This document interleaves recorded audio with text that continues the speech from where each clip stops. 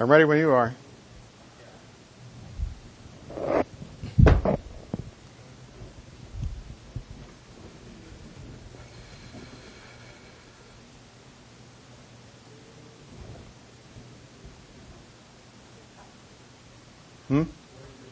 Okay.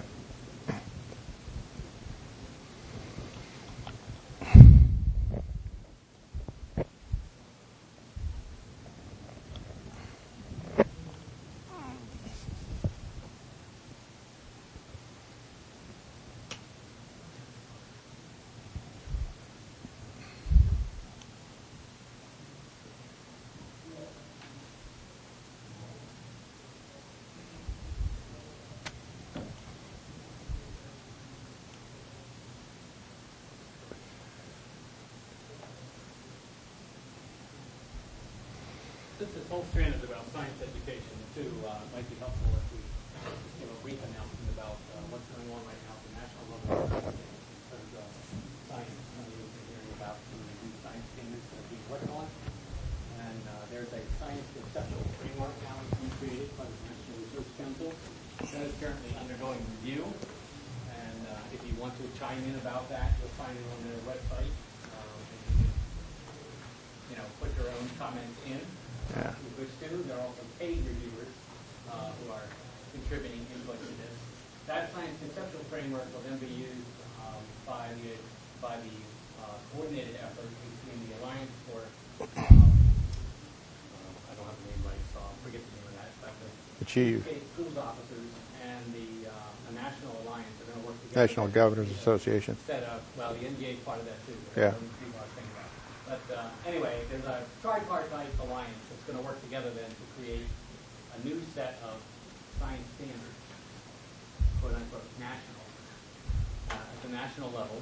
And then those in turn will go to respective states, and states will have to decide whether they're going to adopt them as their particular state level science. So we're still probably at least a year away from that, maybe two.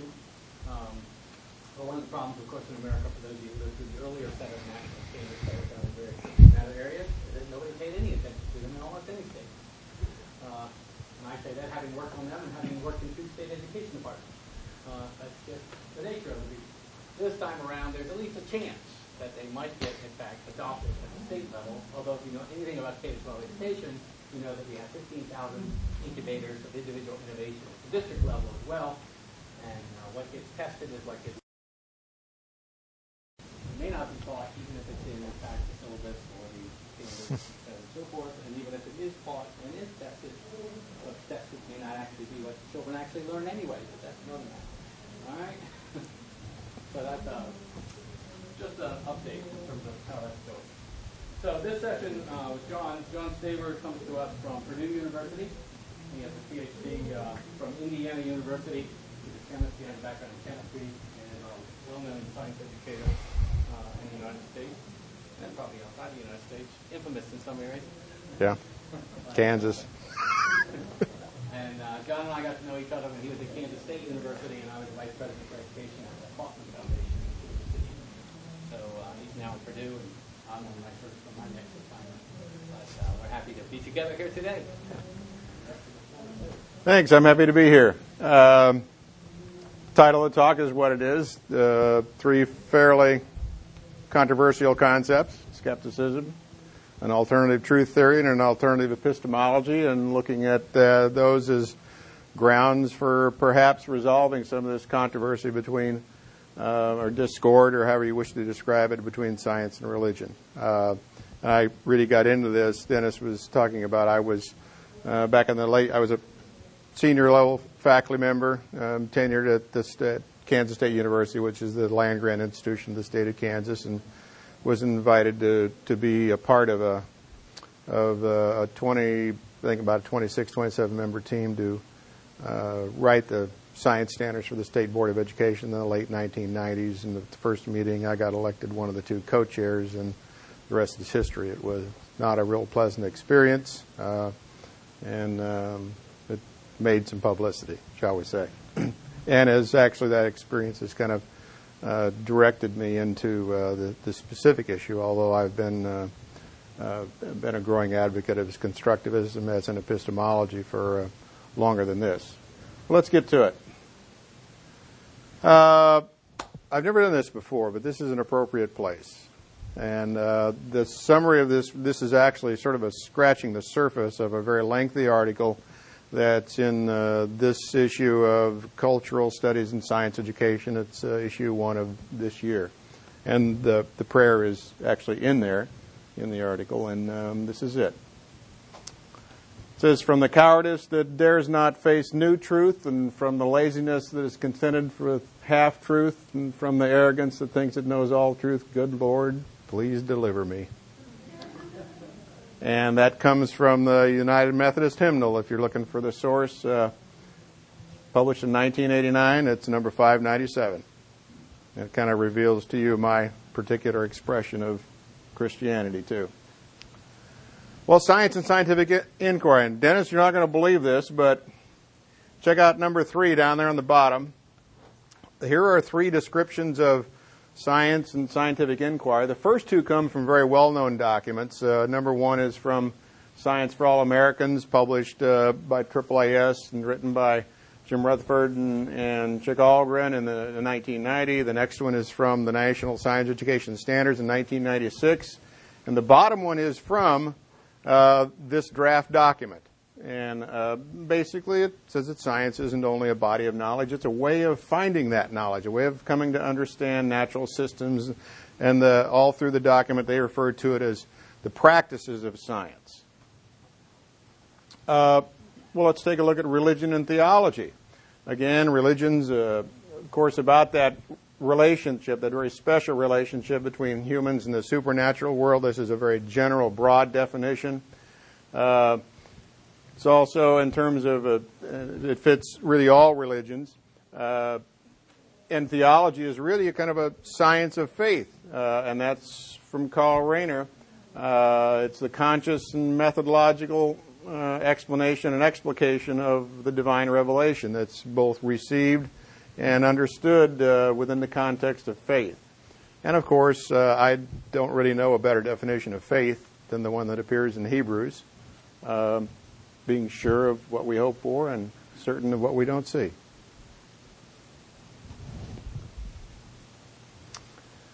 So science and religion and theology and scientific inquiry, they have very different foci, the natural world and the supernatural world respectively, but they have at least one common element and perhaps more. The one very common one is they both use inquiry. Not necessarily in the same way or in the same form, but they both use it. Let's take a look at the relationships. John Hott, who is at an institution here in the district area, has been very vocal and written quite a bit about it. And you can develop conflicting relationships, contrasting ones, something with what he calls contact and confirmation. And that's what those are. We're going to talk mainly about conflict today, because that was certainly a problem in the state of Kansas with science standards. And here we are in Kansas. We've been around the barn, so to speak, several times with this. The dog that's nearest you, Science Standards Rewrite, is the one that is reflective of this particular issue that we're talking about, the controversy between evolution as the theoretical framework that brings coherence to the life sciences and certain very, very conservative, even fundamentalist forms of Christianity that are in conflict with it. And all the dogs are pretty angry, and they're chasing after this poor kid who is really the loser in all of this. And I think that we need to understand in lots of these arguments, the children are the ones who lose. My thesis and purpose is this. I think that the taproot of the dispute lies in the long-standing Western concepts of truth and knowledge. And I'm asserting that, and I would like to explain also that why I don't see that a conflict need exist between science and religion in general and between evolution religion in particular. And to fulfill the purpose, and we're going to go through this pretty quickly, I'm going to do several things. I'm going to examine the discord in terms of a traditional postulate of Western thought.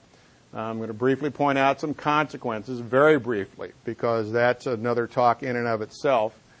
I'm going to pose a controversial question and try to provide some scientific evidence that supports it, present an alternative theory of truth, offer an alternative epistemology, and then point out what science and religion would need to set aside, and also what they would retain. Well, the traditional postulate is the one of realism. A world that's external to, separate from, and independent of human consciousness exists and is comprehensible. That's a postulate of realism. It's also one of the basic fundamental assumptions of science. Truth as correspondence is the kind of thing where we express knowledge via languages, by language in forms of sentences, statements, propositions. Those statements and propositions can be mathematical. And they're true if and only if they correspond to the actual states of affairs, to the facts in reality. And this is from John Searle, who is a fairly well-known philosopher. Truth as correspondence is, in my estimation, the source of the competition, the conflict between these two great ways of knowing, because they're both asking which one gets the facts correct. Each attempts to legitimize its explanations of the external world, for some. Well, what if we do something different? What if we take a skeptical posture? Now, in my case, skeptical means I'm withholding judgment.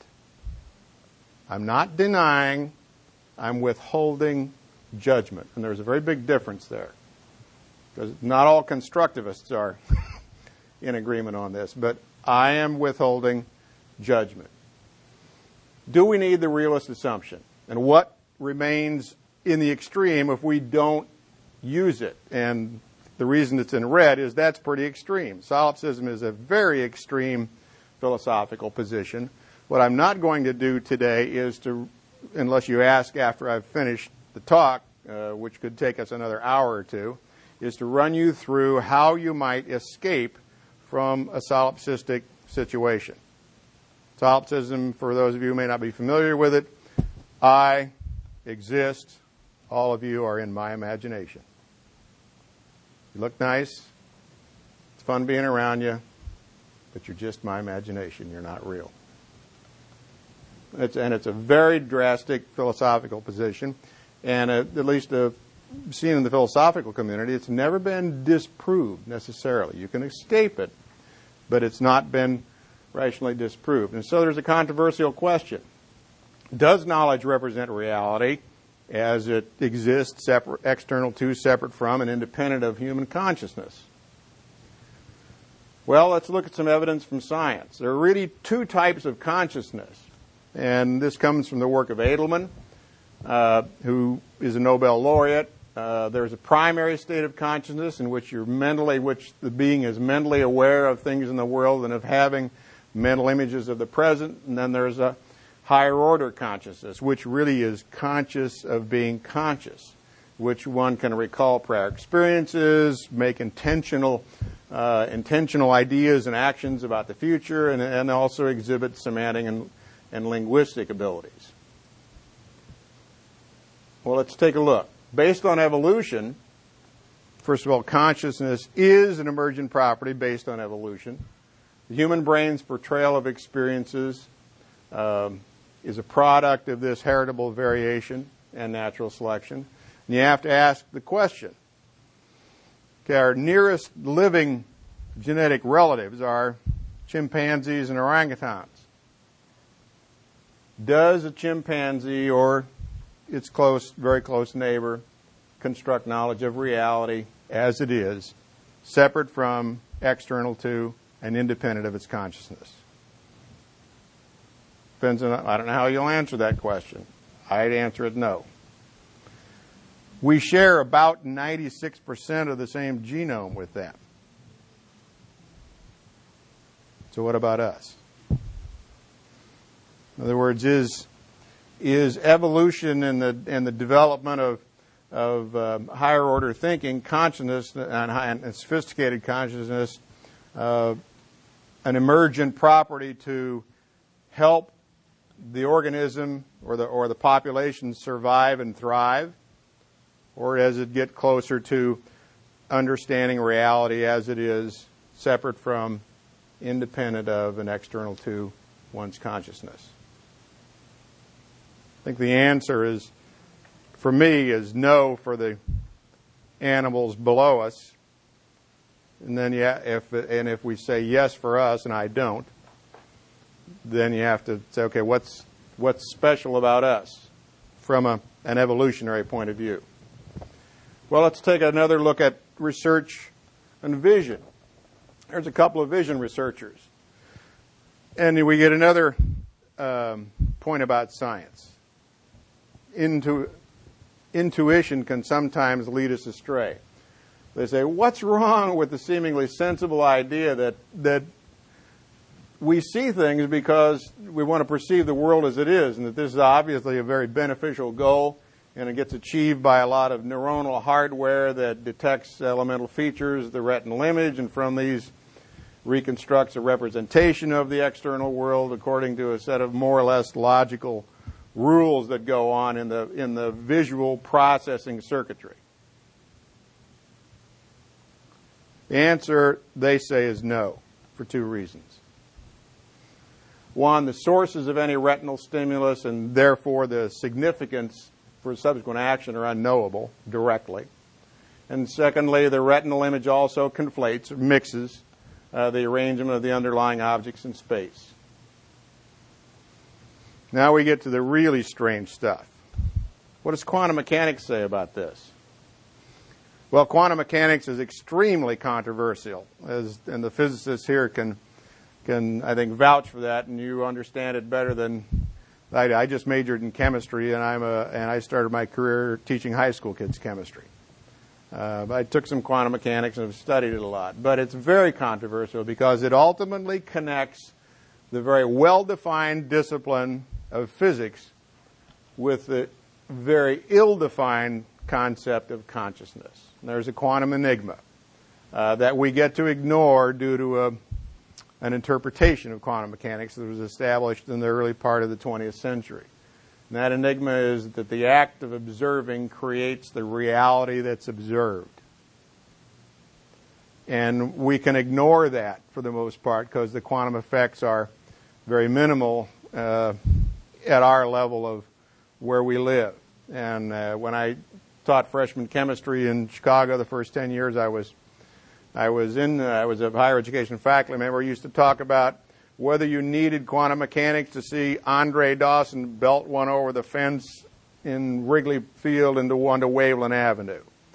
And my answer was no. You could appreciate it without knowing that the ball had a quantum factor to its motion. It was very insignificant. But when you start talking about electrons and things smaller than that, you very much need quantum mechanics. Well, here's some more. We'll get into the enigma. Is it just not common sense that one object can't be in two distant places at once, and surely what happens there is not affected by what happens the same time someplace very far away, and does it not go without saying that there is a real world out there, whether or not we look at it? Well, quantum mechanics challenges each one of those intuition, by having conscious observation actually create the physical reality that's observed, and each one is documented by experimental results in favor of quantum mechanics. Through this coherence is the idea that forms of knowledge, those sentences and propositions, are true in relation to each other and thereby form a consistent or coherent harmonious system, that we're not trying to relate it to a reality that's supposedly independent of us, but they form a clear and coherent system. And of course, constructivist epistemology and this is really a combination of what's known as radical and social constructivism. It doesn't assume that reality exists or is comprehensible. It embraces truth as coherence. Knowledge is actively built up from within by individuals or communities. Social interactions are central. The character of cognition and language is functional and adaptive. And the purpose of cognition and language is to achieve coherency. And so as a constructivist, I have to ask for justification that knowledge represents reality, and I advise silence regarding that question. I don't say no, I don't say yes, I'm just withholding judgment, and I do not deny the existence of reality, but in order to explain why, we'd need another half an hour to go through the von Foerster's escape from solipsism. And so science with constructivism would need to, from a constructivist perspective, would need to do something that's very drastic. And that is set aside the idea of knowing reality as it is, meaning that independent of our perception, capable of being discovered, lawful of what we know about it, and the corresponding object of all that knowledge. It would be coherent in terms of our experience, but it wouldn't necessarily correspond, or at least we would withhold that. What you get to retain is everything else.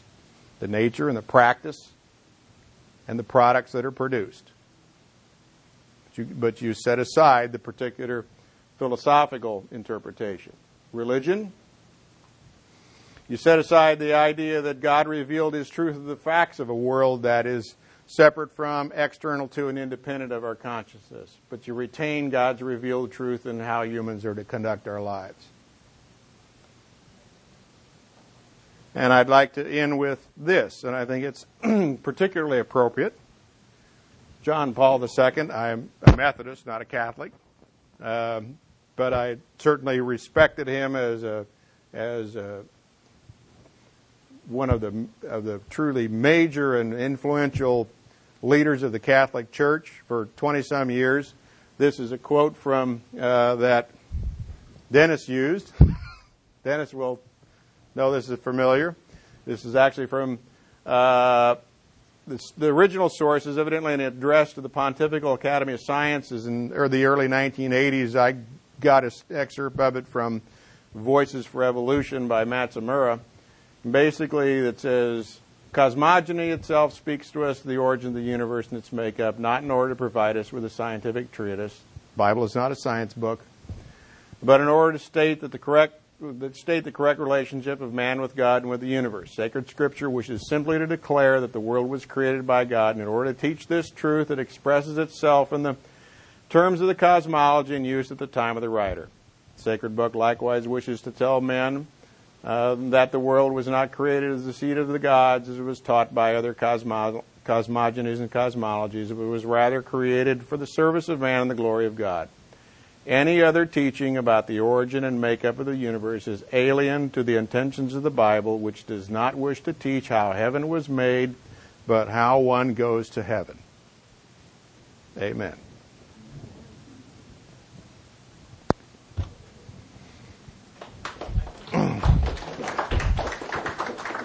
So what do you want to know? Not that I can answer it, but ask the questions. Yeah. Do you think Pope John Paul was not a realist? Pope John Paul, I expect, was a realist. The fact that he and I differ philosophically means that we differ philosophically. He was a man of great intellect and great respect. And I also happen to think that diversity, certainly in the scientific world, in the biological world, is a major benefit. And I think that diversity is a major benefit really in all forms of inquiry. If we don't have different opinions and views and argue them out with each other, we basically, I think, push each other toward a better understanding and better understandings as a community. It doesn't matter so much whether, I don't even think about being right or wrong. This is a journey, not not whether I'm right or I'm wrong. It's an attempt to try to figure things out in some sort of a coherent way. And whether I think in terms of coherency of the ideas and someone else thinks in terms of whether how well they relate to a reality that exists separate from me or independent of me, that's okay. I actually have a very practical proof that that reality exists. I don't know whether the philosophers would like it too much. When I was in Kansas, I used to say, simply walk out onto the either lane of Interstate 70 and turn and face the 18-wheel Mack truck that's coming at you at about 70 miles an hour, and shut your eyes, please. Yes? So, John Polkinghorne would be a critical realist. Yes, he would. And from that, he talks about how science gives us these things like quantum mechanics, things that we could not have predicted on our own. Mm-hmm. But what compels us to accept that new thing? Basically, my understanding is he suggests that we need to conform, or we need to do science because we need to conform our thinking to the way the world is. Right. Not, we can't just deduce it. Okay. Yeah. Without empirical Okay. testing. So where Yeah. does that Right. seems to Okay. say that there is a reality and we must obey it. Or we must Right. conform to the way it is. Right. I don't have a problem with saying there is a reality. The thing that, and here's the important point from my perspective. Whenever we're doing doctoral research with doctoral students, one of the things that I'm sure we all demand are separate and independent lines of evidence leading to a conclusion. And we get that within experience. But there are some fundamental paradoxes that a fundamental paradox that I didn't share with you. One's called the root paradox and the problem of the criterion. Basically, we're all working with the same experience equipment. And we have one way to connect to a world that exists external to us. What constructivists are asking for is a second way, an independent way, a way that is independent of that experience.